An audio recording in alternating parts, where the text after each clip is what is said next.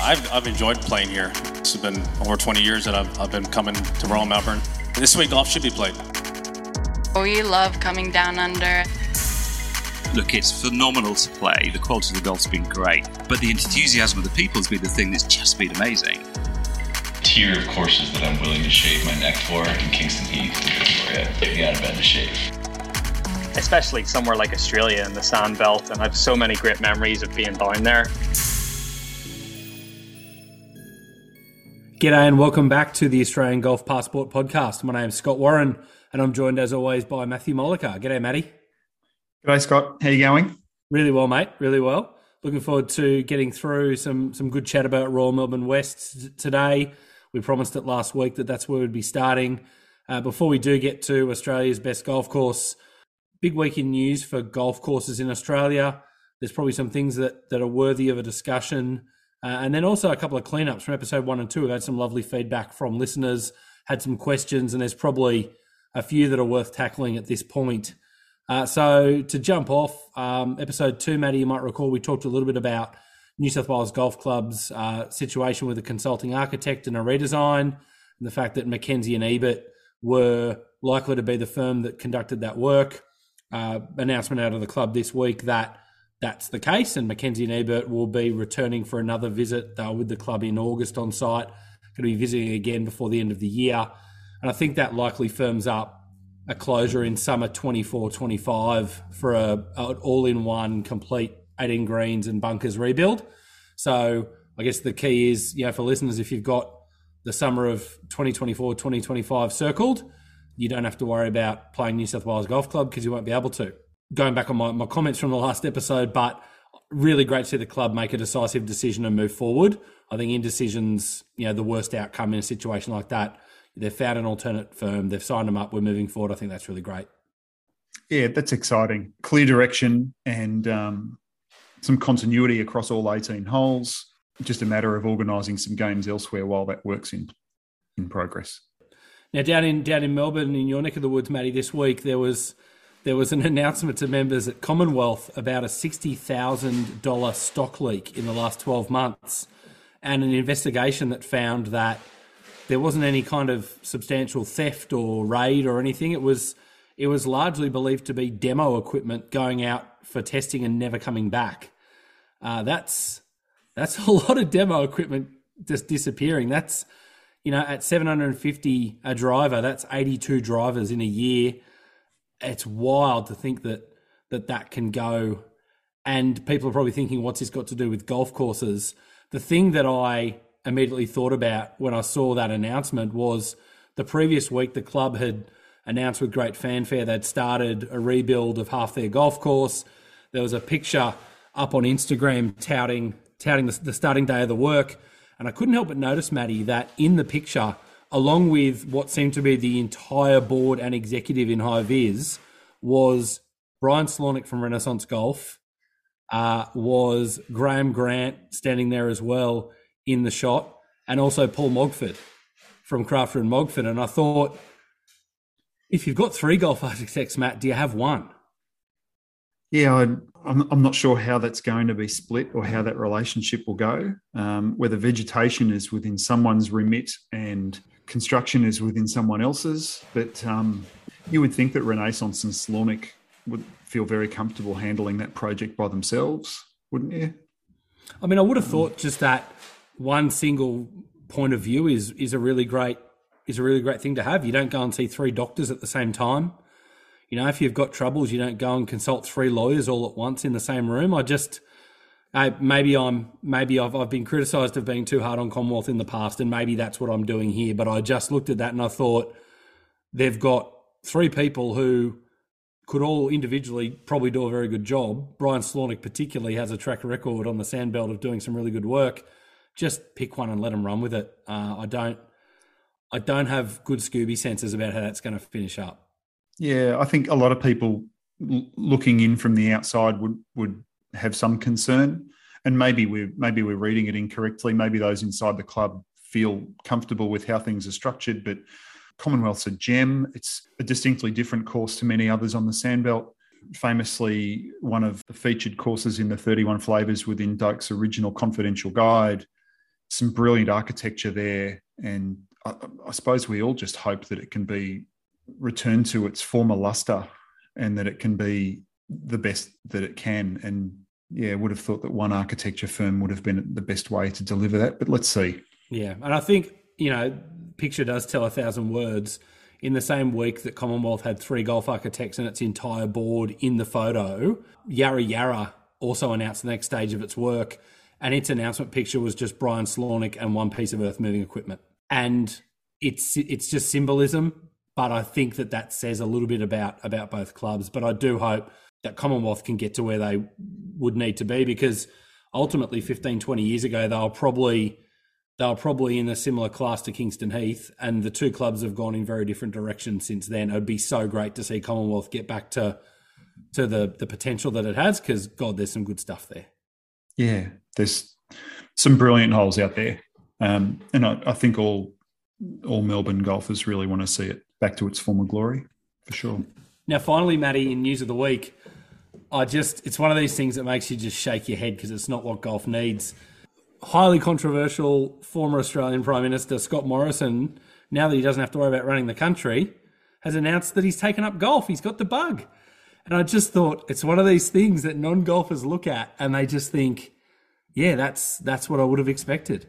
Doesn't do us any favours. Standing next to a golf cart pointing into the distance. With everything else that's going on with the game at the moment, I share your sentiment. That's the last thing we need at the moment in Australia. But I wondered too, Matty, so he's a Sydney sider. I was trying to think which club he'll join. He lives in the southern side of Sydney, so he's probably unlikely to join former Prime Minister John Howard up at Avondale. You got any ideas? What do you think might be a good fit for Scotty Morrison? My first thought was that he would just put in an application at Kapalua, given his love of all things Hawaii, as most very Australians likely will recall. You definitely need somewhere to play during a bushfire summer. That's a good thought, Matty. At the risk of tarnishing the name of our former Prime Minister, I'm hoping that his bunker etiquette is good and that his raking technique is sound. He can't hold a hose. He's told us that, but hopefully he can hold a rake and a flag. Well, you'd be nervous, Matty, if you were the captain of the club that he ends up joining, because he might just appoint himself club captain. And CEO and greenskeeper and chair of match. And the overseas listeners have pretty much got no idea what we're talking about right now, which, that's what Google's for. You could do some homework, but probably move on from Scotty Morrison at this point to a couple of cleanups from episode 1 and episode 2. Andy Gray in Sydney had actually, I thought, some really good feedback. He listened to the first episode and said that he, when he first went to the Sandbelt, he's a Sydney sider, went to the Sandbelt, played Metro first, then Kingston Heath, and then finally played Royal Melbourne West Course. And he was saying that he thought it was actually a huge part of the enjoyment of his whole visit, that he kind of moved up gradually from course to course. If he'd seen Royal Melbourne West first, he might have walked around and not been as enthused at the other two, but he sort of got the lay of the land at Metro and saw some really great Sandbelt features and really good turf. And then Kingston Heath steps it up a bit from there. And then obviously Royal Melbourne, as we're about to tackle, is, can't be surpassed. Thought that was really good feedback. Yeah, I remember the No Laying Up guys talking about the sequence in which they saw the courses when they came out years ago. They recognised little strengths and qualities and characteristics of particular courses, and then sort of saw all of them in the one place at Royal Melbourne, and were really happy that they sequenced things as they had. Definitely the order in which you play. That's a great point from Andy. Makes a lot of sense. Sorry, sometimes that's out of your control. You might not be able to access a particular course on a particular day, but if you've got a long lead time and a reasonable duration to your visit, it's something worth thinking about. And so Tim Shermer got in touch and made a very good point, and I can't believe we managed to talk for an hour and a half across 2 podcasts about Australian golf without talking about socks. It must be the absolute bugbear of overseas visitors, particularly Americans who come here, and they might have, black socks or blue socks or anklet socks. And it is remarkable that pro shop staff will just look you in the eye and say, "Oh, look, sorry, not with those socks on, you don't. You have to buy a $20 pair of socks from the rack behind you." The good news is that we're modernising slowly. I know in New South Wales now you can wear black socks only if you're wearing black shoes as well. But it's a step forward. Obviously, you and Porter had a bad experience at a club in Sydney recently and ended up with a ban for wearing black socks that he documented on Twitter.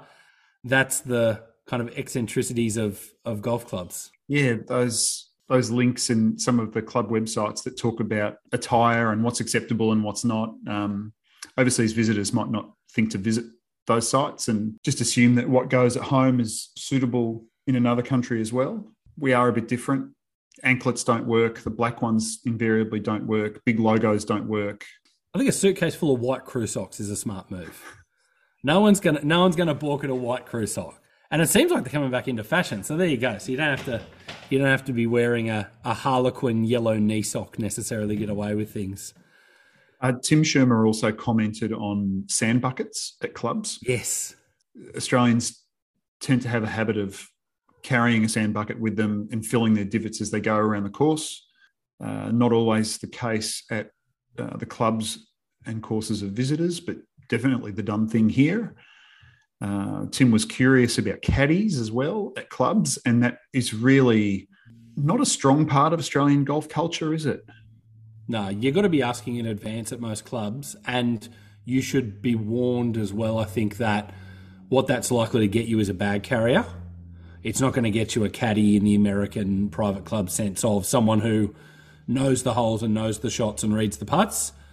There's actually a famous story of a bloke I heard who went to Barnbougle and decided he would get a caddy, and he got to the fifth hole on Lost Farm, which famously is a big sharp dogleg over this gigantic pyramid-like dune, and he quizzed the caddy on the line, and the caddy told him the line, and so he smokes a drive exactly on the line. They get up there, and the ball's absolutely nowhere to be found. It's missing right on in the native, and he says to the caddy, "You're absolutely sure of that line?" And the caddy says to him, "To be perfectly honest with you, I've never caddied for someone who's played that tee before, so I was guessing." That's not what you want from a caddy. No. So probably just, if you bring yourself a lightweight carry bag and you just shoulder your own bag with a yardage book in your back pocket, that might be the best way to get around. And maybe a friendly member who's hosting you that might point in the right direction instead of the wrong direction. I think there's one or two clubs who their practice with unaccompanied overseas guests is to offer a caddy or to inform them that a caddy's available. And I think there's one or two clubs. I think a guest from years ago was telling me that he was given a caddy. I can't remember where he was playing, and that was certainly my memory. That chap's recollections. It was more than a bag carrier. It was someone who knew their course quite well. No, that's good to hear. The other thing that comes to mind is Lucas Michelle caddying around Royal Melbourne for an overseas visitor. So that would be an absolute treat. That's the other end of the spectrum, really, isn't it? So, indeed. Yeah. And so weekends away as well. Had a couple of people. So Mitchell Van Homrey and Nick Holland both got in touch asking, for Aussie listeners who may not be organising a smash out the top 10 courses in the country type trip, but, a buddies trip, a couples trip, a weekend away. They're keen for us to do a little bit of chat, and I think it probably necessitates its own episode. But, weekends away for golf in Australia, there's probably some locations I think that, you might not be pointing an overseas visitor, but places like the Murray, the Gold Coast, I think has some upside depending on what the preferences are and the priorities of your travelling group. Even the South Coast of New South Wales, and, you knock out Mollymook and Narooma and maybe Chura Beach or something like that. There's some spots that if you're Australian and you're looking to get away somewhere relaxing, there's probably some places we'll be chatting about in that episode, Matty, that otherwise may not get a chat. So thanks to Mitchell and to Nick for raising that idea. That's a really good one. Yeah, that's a good point, and definitely worthy of an episode down the road. Now, lastly, Matty, you mentioned that you were going to do some homework for us last episode about overseas visitors playing in Ivo Witten events on the Sandbelt to try to access really good clubs on a Saturday for a competitive rate to play that kind of tournament-style golf. What did you find there? The Ivos are held at many clubs, not all clubs on the Sandbelt, but there's a number of clubs around metropolitan Melbourne that host them. Some days, weekends, some of those events are midweek events, and there's a calendar of events for amateur tournaments and competitions, both on the Golf Australia website and the Golf Victoria website, that visitors can refer to, see if any of those tournaments coincide with a planned visit. Awesome. I think that's a really good shout. And then likewise, if you look on the New South Wales Golf website for the Varden schedule, those are the comparable events up in New South Wales and in Sydney. And I know the Australian, the Lakes, New South Wales, Avondale, all the places that you might like to think that you play, Bonnie Doon, all have those events. So, yeah. Moving on, Matty, to the star of the show today, the West Course at Royal Melbourne. It's obviously got the East Course sitting as its stablemate. We're going to tackle the East Course in a different episode because West really does require a lot of its own chat, and there's just not going to be time to do both in one. So keen to have a chat with you about Royal Melbourne West Course. You're very fortunate to get to play that probably more often than a lot of people, and so I'm sort of in your hands for this episode, and I guess I'll be tossing you some questions and letting you run with a lot of the answers and the descriptions, given that you know the course so well. But I'm curious if you can recall the first time you played the West Course at Royal Melbourne. I can, and it's a day I often think back to. Royal Melbourne lets its courses out to local charities on one or two occasions per year, and I was able to play the West Course on a beautiful sunny afternoon in that October-November time window that you alluded to in the previous episode, Scott. The charity at that time was the Black Rock Sports Auxiliary, and now I think it's a Rotary Club of Beaumaris that runs a charity event. And I'll put a link to that event for those who want to participate in that event. I think they're staging it in May next year. There's also a Paul Rack Memorial event that's held in the middle of the year for visiting teams. I'll put a link in for that event as well if anyone wants to come and play Royal Melbourne on one of those days. But certainly the October day, members would go off to the races during the Spring Carnival, and local golfers who had no other way of accessing Royal Melbourne would come along and pay their money to the charity and play the courses on that Caulfield Cup Saturday.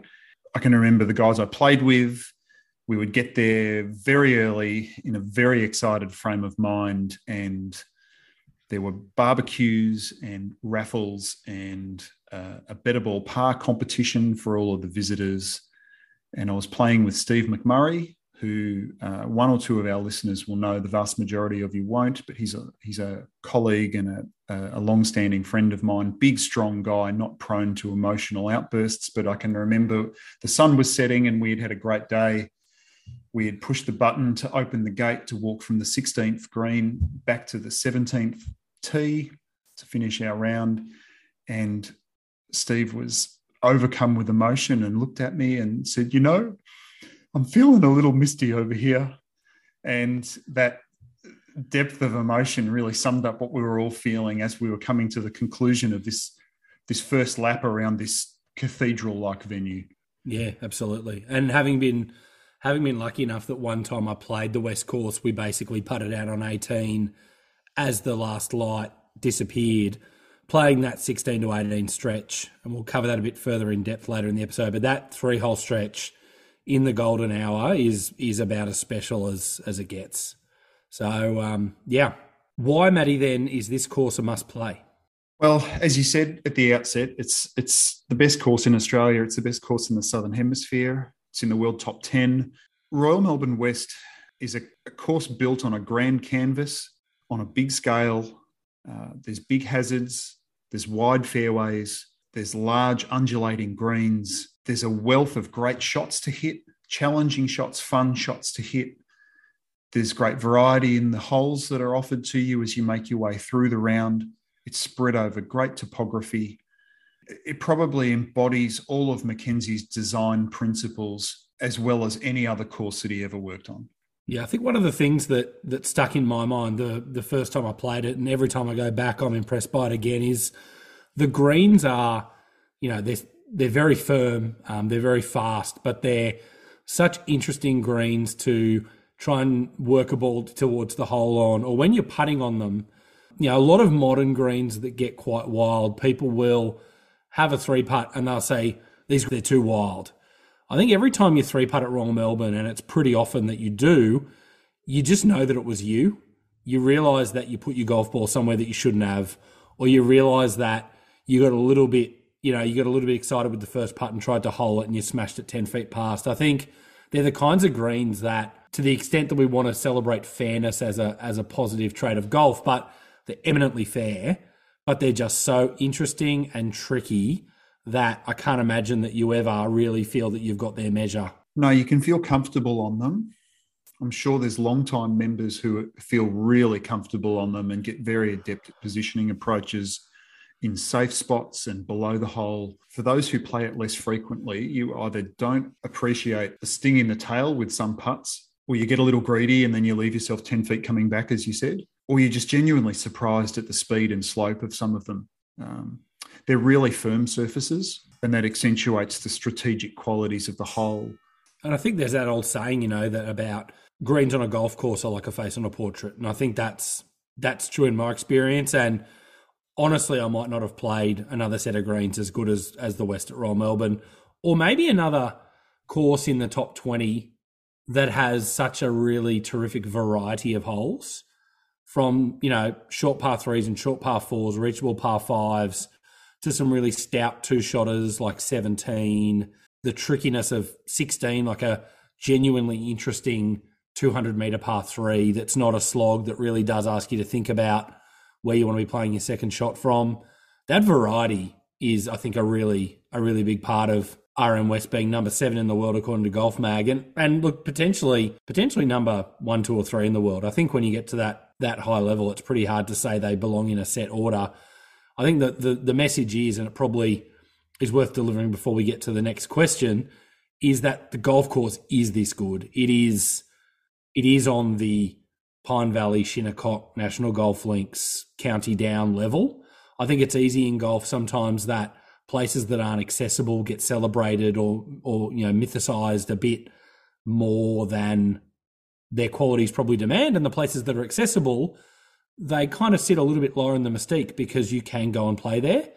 And I really think the message for anyone is, if you haven't played Royal Melbourne West and you get the opportunity to, I just don't see a reason not to do it. I think you'll absolutely walk off and think that was one of the most special golf experiences I've ever had. Totally agreed. But it does lead me to ask you, Matty, why would you consider skipping the course? And these are two questions I'll just flag. I think we're going to ask for every course that we talk about, because I think it kind of brings out, the pros and the cons. Is why is it a must play? And then, so yeah, for Royal Melbourne West, why would you consider skipping it?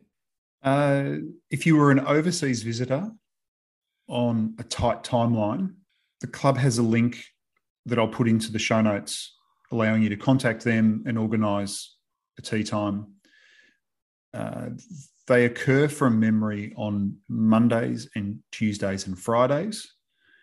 And if you were out here for a short time and your schedule didn't allow, that would be a circumstance in which I could see someone skipping the course. Short of that, I think it should be the linchpin of any serious golf trip to Australia, and I can't imagine that someone would be happy boarding the flight home thinking that they'd not seen it. Yeah. One of the things that I think is worth stressing too with the West at Royal Melbourne is that, yes, it will possibly be or probably be your most expensive tee time if you are coming from overseas, but it's not to think that that's for 18 holes of golf and that's what you're getting for your money. Royal Melbourne, in my opinion, does a better job than maybe anywhere that I've visited of the experience of being there. And that's, that means a lot of different things to a lot of people. And I think for me with Royal Melbourne, it's about, they've got the machinery dotted around the clubhouse area that was used to build the course, and it's ploughs and scrapes that were pulled by horses, and it's fascinating to see those things there as this touchstone back to the 1920s when it was built. It's the incredible exhibits in the clubhouse. They've got a really great array of historical pieces that sort of help you explain how the courses came to be there. Some of Royal Melbourne's great tournament history. I know that Royal Melbourne has an incredible library, which, I said to you the other day, we shouldn't mention the library because I bet that regular punters can't go in there.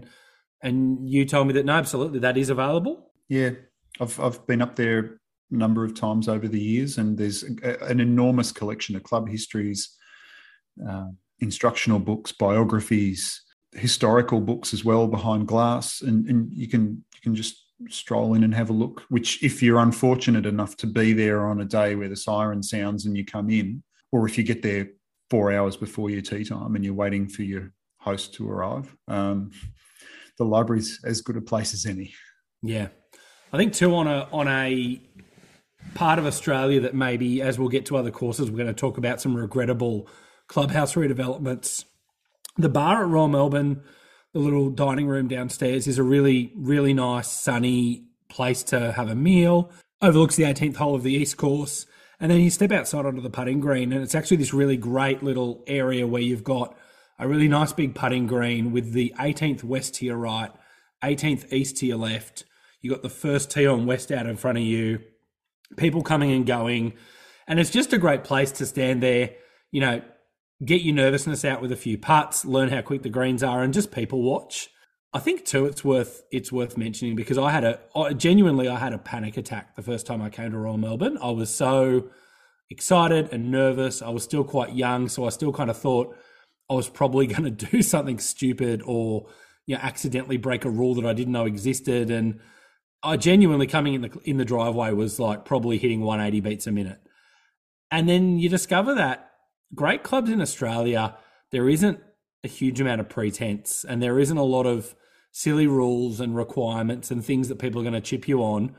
And once you're in the gate and you pay your green fee and you've got your honorary member tag on your bag, everyone's just pretty much treated pretty equally, whether you're a member of 20 years standing or a visitor coming to play it for one time in your life. I think that element of the experience surprises some, but everyone there loves golf and they're looking forward to a good day, and it's a very comfortable experience and one that's certainly not high on pretense, as you said.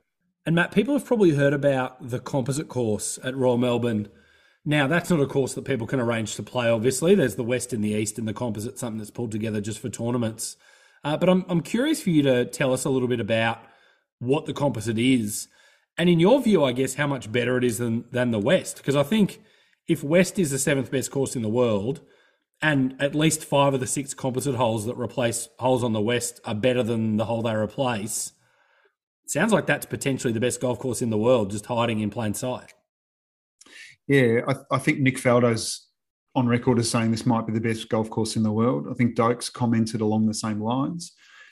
For those who are unfamiliar with the history, there's 2 courses at Royal Melbourne, the West, which was designed by Mackenzie in 1926 and opened a little while later once construction was completed. And then there's the East course that was designed by Alec Russell, and it opened for play in 1932. And those 2 courses are spread out over 4 parcels of land that the club owns. At various times in the last 70 years, the club has conducted tournaments over what they refer to as the composite course.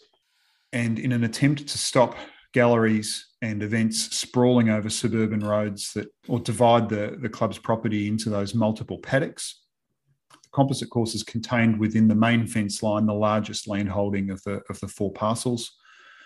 That composite course comprises 12 West holes and 6 East holes. Most people listening to this will have seen the composite course in play over various President's Cups, perhaps an Australian Women's Open in times past. The composite course was first devised in 1959 for an event that was called the Canada Cup at that time, and it subsequently became the World Cup, the pairs event that we've seen Jason Day and Adam Scott win in the last 10 years. It seems to have been the brainchild of the general manager of the club at that time, Bill Richardson.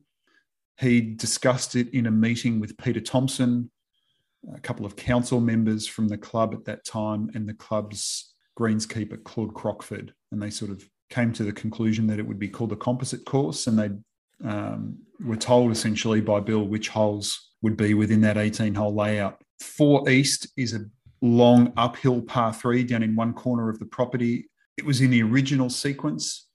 There's a smaller, beautiful looking par 3 16th on the East course that sometimes subs in for it instead, largely because of gallery movements with big events. Which might be the best par 3 in the world.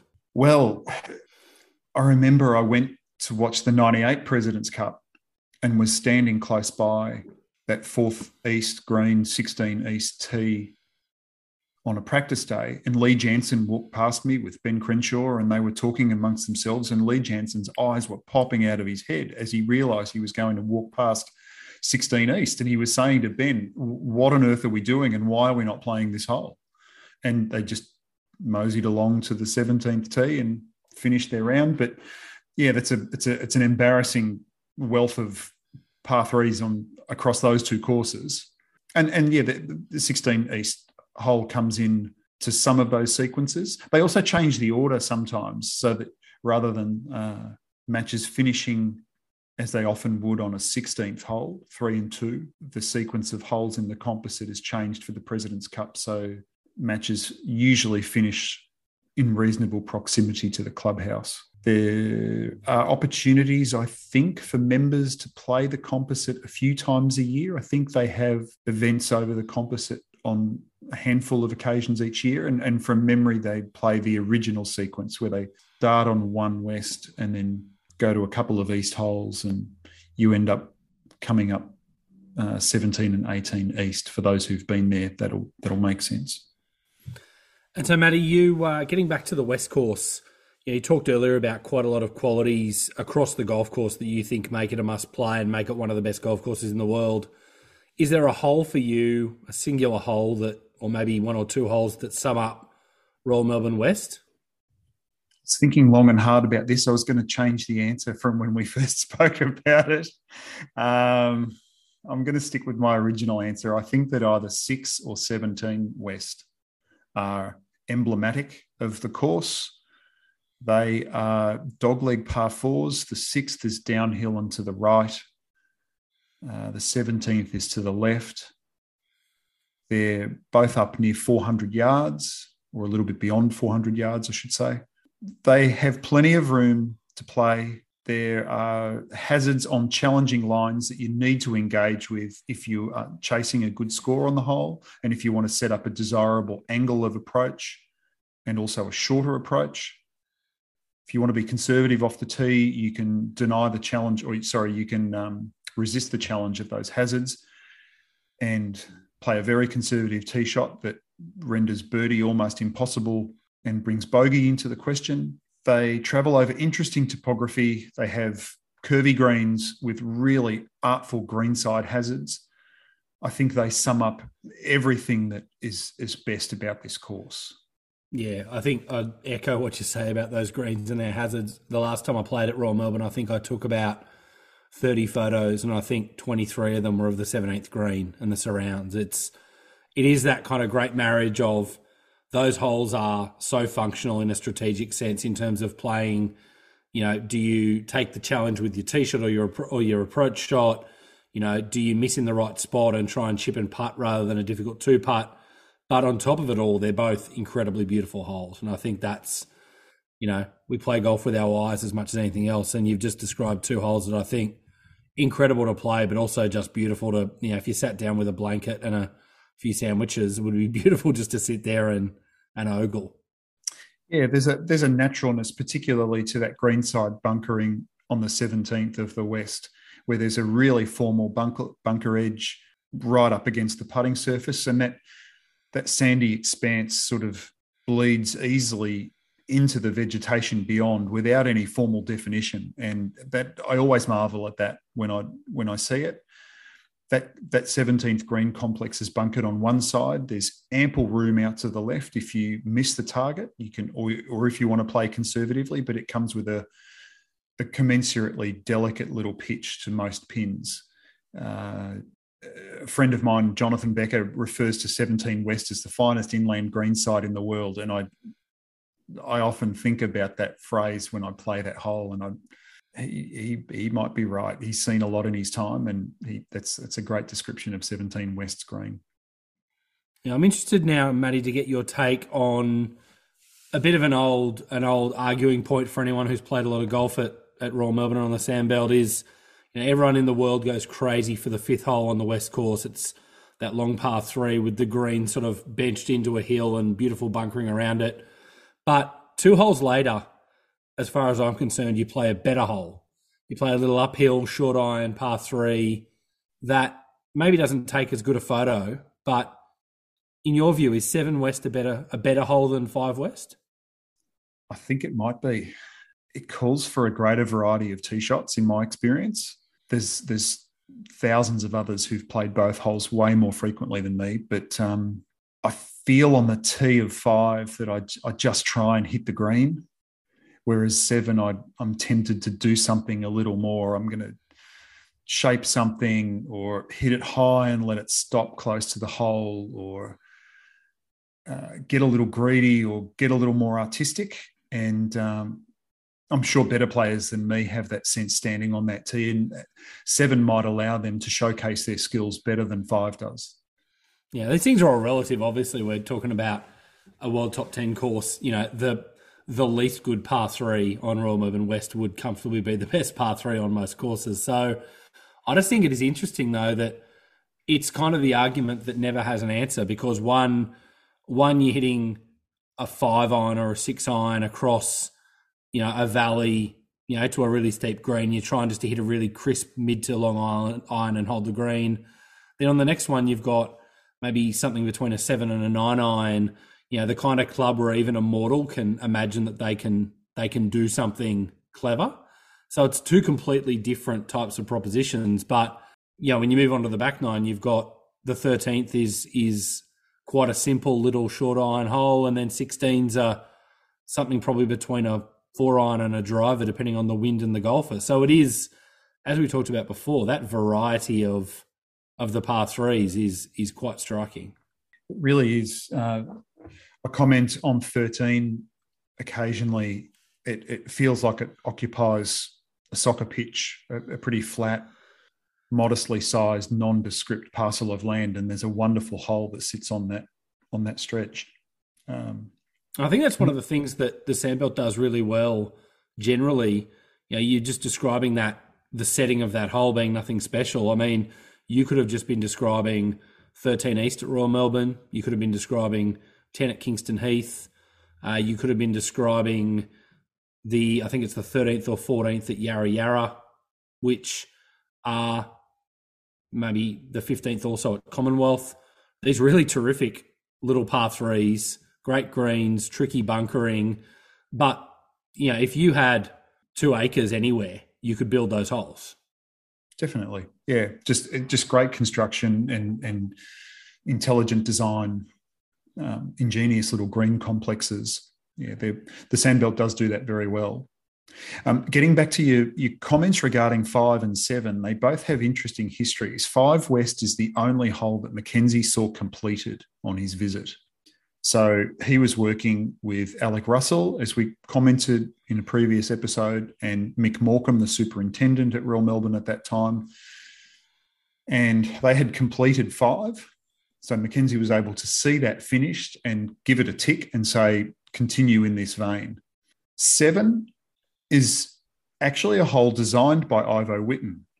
The West Course predates the East by several years, and the 7th hole on the West Course in its early life was in a different spot, and it was a short uphill par 3 with a wildly tiered green, from what I can gather, something that looks like Pasatiempo's 16th, but much smaller, but really marked tiers and significant internal movement within those, surrounded by sand. And the members referred to it as Mount Misery. I can imagine a lot of triples and worse were scored there. The point where the 7th West green sits these days was reserved for a clubhouse. And when the East Course was laid out and a clubhouse was constructed at the site where the current one sits, that 7th green site at the top of the rise was empty. And so the club commissioned Ivo Witten to build a replacement for Mount Misery. And that's the hole that we have today. And that hole was opened in, I think, 1937 from memory.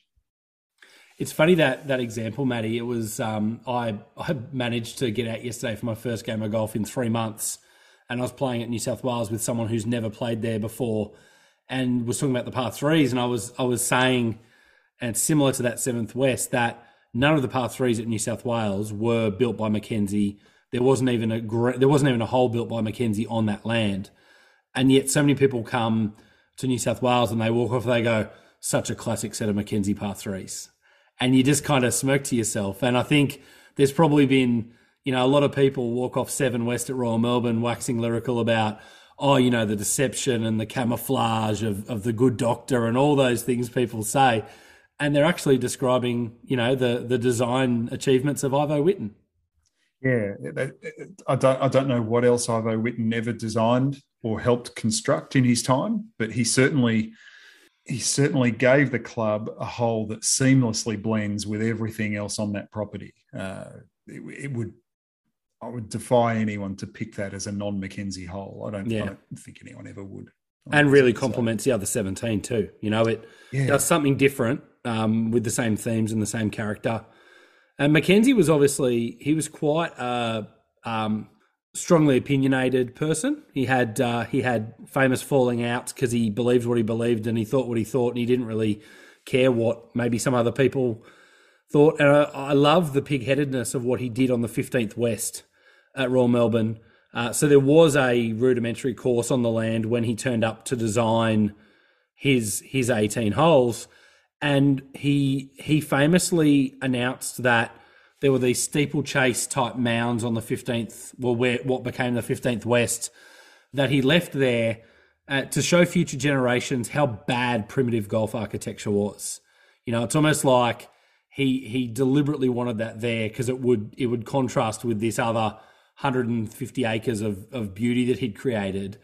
But I've got to say, now that technology's happened and 15 West is now reachable into for a lot of players, albeit probably with a hybrid or a long club, these bloody mounds that kind of sit 5 feet high, covered in long rough, and maybe it's just because I have a tendency to thin hybrids and long irons, but it does make something that would otherwise just be, hit a driver, pop a club up near the green, make a birdie or an easy par. I sweat over that shot because I'm worried that if I just look up a little bit and I catch it thin, I'm going to knock it into the steeplechase mounds. Am I glorifying it based on my own game, or do you think those features have actually become 100 years after Mackenzie visited, quite a good feature again? I think they are a good feature. I wouldn't want to see them repeated too often, but it's surprising how often they see some play as foursomes make their way through that hole. Driving it into a fairway bunker and then wondering where you're going to put your second. How close to those mounds do I go? Can I get over them? Will I not? Short hitting members will find that they are invariably in the landing zone for a second shot that they want to hit. So they have to make a decision about laying up or hitting something longer than they might feel comfortable with. They do work well, and they are a remnant of that Victorian era of golf course design, but they're quirky and a talking point, and I suppose I'm a fan of it. Yeah, it's the fact that it's a one-off as well. You mentioned you wouldn't want multiples on the same course or even maybe in the same region, but I think it's a really great little different use of difficult architecture. You've had all this incredible bunkering and, angled hazards and whatnot, really traditional, great strategic stuff for 14 holes to that point. And then there's just these grassy eyebrows that you have to pop over. But having finished 15, we touched on this briefly before, I think 16 to 18 is, you talk about finishing a round on a high, potentially 3 of the best, maybe 5 or 6 holes on the course, in my opinion. 3 very different holes. A 200-meter par 3. You cross the road. You've detailed earlier in this episode, the merits of 17. Quite a traditional strategic hole, and then you get to 18, and it doglegs pretty sharply over a kind of off-cambered blind rise of a dune, and then this incredible, really heavily bunkered approach. It's 3 very different holes, 3 very challenging holes. 3 pars is an incredible achievement for anyone who carries a handicap with them around the golf course. I just think you walk off a golf course and what you've most recently experienced is going to tinge your immediate feelings. I just think it's impossible to play those 3 holes and not think, that's pretty bloody special. Yeah, it's a great finish. It calls for some really, really good decision making and really good shot making. Traverses some great terrain, and some bold, accurate tee shots really reward you with great angles and great looks on approach. Shorter approaches in some instances as well, depending on how brave you've been. You have to step up and hit a shot on 16T. It's as you said, it's a 220-yard par 3, and the green is not enormous. There's a lot of sand around it. Southerly wind is not a friend there either. It's a manageable finish, but there's 3 really high quality holes and really enjoyable holes that round out the day's play on this course. And there's definitely a wealth of highlights sprinkled throughout the round. We've got this far and we haven't mentioned the 3rd hole, which is one of my favourites. People always comment on the 10th hole, which is a short par 4 with an enormous hazard on the inside. But yeah, that finish of 16, 17, 18 is really something. That's world class. You mentioned 3, and I think it's one of the holes that is a real poster child for something that I think is perverse about what technology's done to Royal Melbourne, is that the ability for handicap amateurs to drive the ball 20, 30, maybe 40 metres further, I think has actually made a lot of the holes at Royal Melbourne that were always great for the best players has made them just as great for us lesser players. And I think about instances like the short par 5 second that now a lot more players can try to drive it over the fairway bunker and get a long kind of fairway wood or hybrid, try and sling one in there onto the green in 2. The 3rd you mentioned is maybe the best drive and pitch hole in the world without being hyperbolic. I think it's that good. And one of the great features of it is for a long driving player to have to decide, do you drive it down by the green and have a little pitch to a green running away from you steeply, or do you hang back and have a full wedge and try and get some spin on the ball to hold the green? Now, until 20 years ago, a lot of people didn't have to worry about that decision because as far as they could drive it was going to leave them a full wedge in. But now they've got that decision to be made. 10, you mentioned that cavernous bunker. Do you have a pop and try and get over it next to the green in 1? Even 16 that we've talked about being such a great hole, 220 yards previously was driver and some for a lot of people. Nowadays, maybe it's a 2 hybrid. So, I think technology's actually made Royal Melbourne even better. It's obviously impacted the game horrifically in ways that we couldn't cover in 10 hours of podcasting. But at Royal Melbourne, I just feel like it's made it even more fun for those of us who don't play elite golf. Yeah, they're really good points. It's definitely more manageable for shorter hitting players, seniors, beginners. The length that we can drive the golf ball these days allows a far greater percentage of players to interact with those drive hazards as well, and afford them some good looks on approach. They're really good points, Scott. And the binary thing to say is, it's too easy, and people talk about the fact that the length isn't commensurate with what the par is on the scorecard. But even 20 years ago, Ernie Els shot 60 in the first round of, I think it was a Heineken Classic there, and he followed up 2 days later with 74.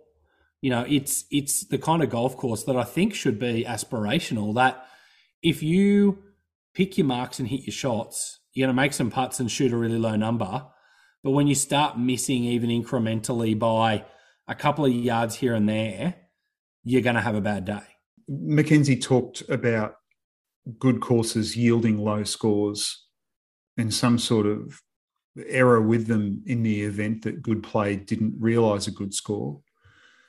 He wrote about that in Spirit of St Andrews. On this topic, I always think of the words of a guy I played with years ago. Remember, some listeners will know Scott and I first crossed paths on a golf forum a long, long time ago. And one of the guys who frequented that online forum with us got into the habit of writing 4-word course reviews, much as it became a thing to see 4-word film reviews online. And a guy with whom I played West years ago was thinking about a 4-word course review, and he ended up looking at me after a few holes and he said, looks wide, plays narrow. And he really wanted to thread the needle with lots of tee shots and take a pro line into a lot of pins. And you don't have to play like that at all. There's ample room to go around and play bogey golf and risk-free golf if you want around Royal Melbourne West. But if you want to walk that tightrope and post a really, really good number, you have to hit some daring shots throughout the round. And if you go for those shots and don't make them, you're going to get unstuck. And as you said, there's going to be some high scores that follow as a consequence. There was a Heineken played over the West course, or the composite course rather, years ago, and a Welsh golfer, Stuart Manley, aced the 5th hole and then took an 11 on the 6th hole. So danger lurks around every corner. Adam Scott has run up a quintuple bogey on the 2nd east hole. I think he hit 3 shots off the tee there one day. It's certainly lurking out there for an easy course. You can err, and I think one of the things is too, it bites you so unexpectedly when you do miss a shot and end up where you shouldn't be. It just sort of hangs in your head for the rest of the round, and your daring drives are a little bit, you're having a little bit of a peak at impact because you know what's waiting for you if you don't quite execute. Yep, absolutely, and I think that's a really intriguing element of the course. There's an invitation there, but also that little nagging voice in the back of your mind if you've missed 1 or 2 shots, and you're hoping that you don't miss more as the day unfolds. Now, technology's also played a part. Well, drought and technology probably were hand in glove in a decision, I want to say it was probably 15 years ago or so, to change the grass type at Royal Melbourne. And it's one thing that overseas visitors often kind of remark, that Australian golfers are obsessed with grass and different grass types and arguing about them. But I think at Royal Melbourne, it's actually been quite an interesting process of how the club has changed grass types in the fairways and around the greens, Matty, to try to temper driving distances, but also still allow you to play that link style, bounce one up kind of game. Can you talk us through, I guess, how that came to be and what that meld of different grasses is at the moment at Royal Melbourne? Yeah, there's a couple of different grasses across the course. The fairway grasses in the lead up to the 2011 President's Cup were changed to this proprietary form of Bermuda called Legend Cooch. Around 2007, 2008, 2009, much of Australia, and particularly Melbourne, was subject to quite an extreme drought, and course conditions really suffered across the sandbelt. Water for irrigation of golf courses was reasonably scarce. Royal Melbourne's bores weren't in great shape for that purpose either. And so the course, in getting prepared for the 2011 President's Cup, was basically relayed with this Legend Cooch fairway grass from start to finish, in part because it was deemed to be more drought tolerant, but also, as you said, it was a tiny bit more, I suppose, sticky, you would say, and it wouldn't allow really, really generous rollout with tee shots. And so the thought was that it could be quite helpful in curtailing burgeoning driver distances. We were into the second decade of Pro V1s. For playability purposes, there was a fescue collar of grass that was put in between the Legend fairway grass and the putting surface. So on approach, if you wanted to land short and then bounce a shot in or run one up to a front pin, you had this predictable, firm fescue surface on which you could land an approach. And that fescue also served to separate the putting surface grasses from the fairway grasses. In recent times, the club's embarked on a project to oversow their fairways with a wintergreen cooch, and that will slowly but surely grow to the point where it becomes the dominant grass across the fairways in probably the next 6 or 7 years.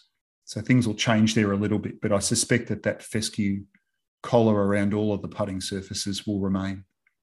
Yeah, I think it's a really wonderful feature of the course too. And, people glorify that linksy kind of Scottish, British way of playing, and it's really necessary, I think, for accessing some of the parts of greens at RM. And so I think that's a really great feature that the club stumbled upon in solving some problems.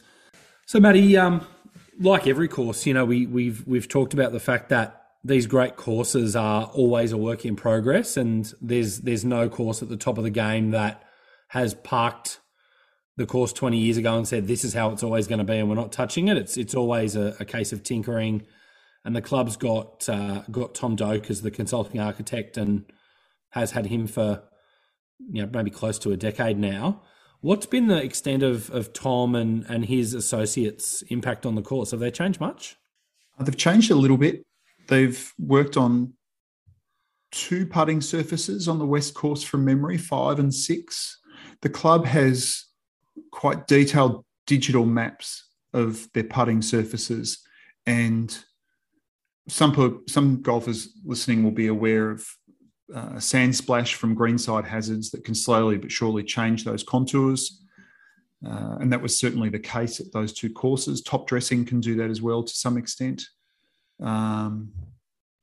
So Tom's done some work like that across the East Course, but he's also worked on the 5th and 6th greens on the West Course and relayed those.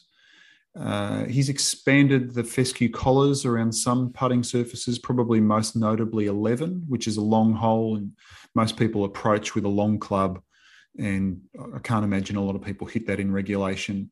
In times past, the surrounds there have been a bit unforgiving, and so there's more fescue around that putting surface these days, at Tom's suggestion. He's done some little things just to move course furniture out of direct lines of sight while golfers are on the tee. So a ball washer or a sand receptacle or a drinking fountain has been moved away from eye lines, which is a small but significant aesthetic thing. It's amazing how much difference the things you don't notice actually make. Probably on one hand, you'd count the members who could walk onto those tees and say, oh, that sand collection area has been moved, or that fountain's been moved. But, subconsciously, you just think this view looks better now. Yeah, just less clutter. It lets the course speak for itself. It's a really neat thing. He's had a similar philosophy at play in changing 1 or 2 green to next tee walks as well. So when you exit the 6th green, you walk through the tea tree. A little path was cut between tea trees, so you emerge from that onto the 7th tee. And likewise, when you exit the 11th green, you walk through a little bit of a tea tree shoot onto the 12th tee these days, which just turns things up a notch and is one other little factor, as you say, that is probably a relentless pursuit for a wonderful experience. Well, Matty, I've loved talking about one of my favourite golf courses with you. Again, I just would encourage people, if you can find the way when you're in Australia to play Royal Melbourne West, I'll stop short of offering a money-back guarantee, but I honestly don't think one's necessary. I really do think it's going to be, if you get out there and get to play the course, it's going to be one of the great memories of travelling to play golf. Yeah, I'd think when golfers look back at the end of their time and they think to themselves, I was fortunate enough to visit all of these courses, that the West Course at Royal Melbourne will sit comfortably within that company. Yeah, I mean, it's that top end of golf in the world does separate itself from a lot of the other stuff that we nonetheless, really enjoy. And for me, there's nothing that's noticeably better than Royal Melbourne. And I think, as we've discussed, the club and the architects who've contributed through the years have got a lot of things right to make it a really special day. Terrific, mate. Good to chat about it with you. Likewise, really enjoyed discussing one of my favourite courses to play. We've got East in an upcoming episode. I'm not exactly sure what we're going to tackle next, if we look at something else on the sandbelt or if we move elsewhere. It's going to be good no matter what it is, though. Looking forward to finding out, Matty, and chatting about it with you.